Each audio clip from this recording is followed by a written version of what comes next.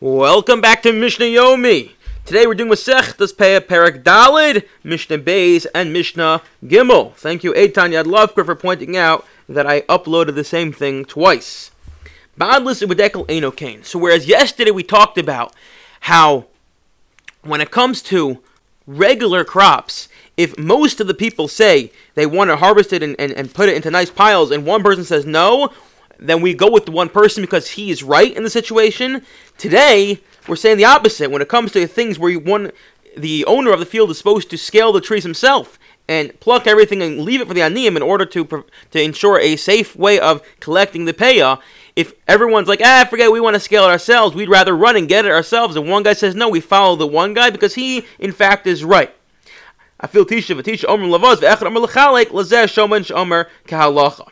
Rav Hershel Schachter points out in Kinos Ego is based off these two Mishnayos a fascinating concept, and that is, what exactly is going on here? Why is it that we can break with the halacha, so to speak, and listen to everyone? And he says what emerges from here is the concept of shutfus. That society, the way in which society listens to each other, society gets along with each other, and society functions, is that we're all joint partners. We have a joint partnership, a shutfus with each other, and therefore majority goes. That is only, however, when it doesn't contradict the halacha. And therefore he says, for instance, how does our government function? Shutfus. Each of us are a part owner in the government, in the greater way of society, and that's why we pay taxes.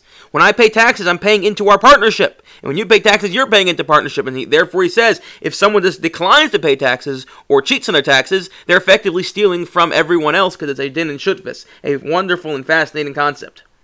Noto mixas peya uzarko alashar ein lo klum.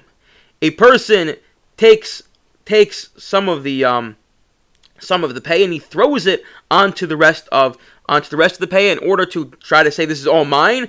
Ein lo klum. He doesn't get anything. What does it mean he does not get anything? So some say he doesn't get what he threw on, meaning he takes the payah, he quickly chucks it onto the other corner, whatever he was holding in his hand, in order to show, oh look, I've acquired everything. Some say, no, you can't acquire that way, and others say, actually, he acquires nothing, not even the stuff he picked up beforehand. He loses everything. That's a kanas.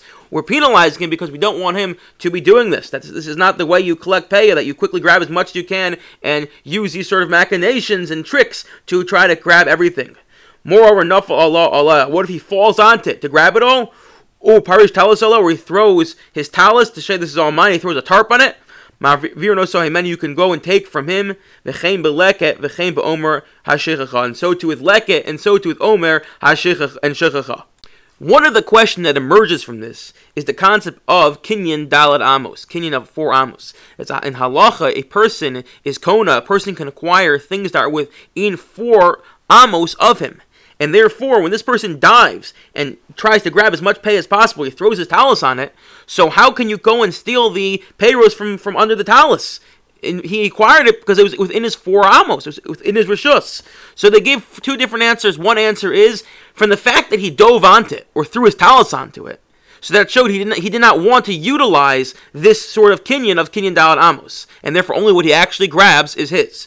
Alternatively, one can argue that there's a concept of kinyan dalad amos. That's only when you're in a place that one is allowed to be. It's a rishus for everyone. I'm walking in public, so I acquire anything within 4 feet of me. However, when I'm in a private domain, such as this private field, we don't apply the kinyan dalad amos, and therefore you only get what you pick up. So when the person decides to dive on it or throw his talus on it, that is not an appropriate way of acquiring payah, and therefore everyone can go and grab from beneath him. Everyone should have a wonderful day.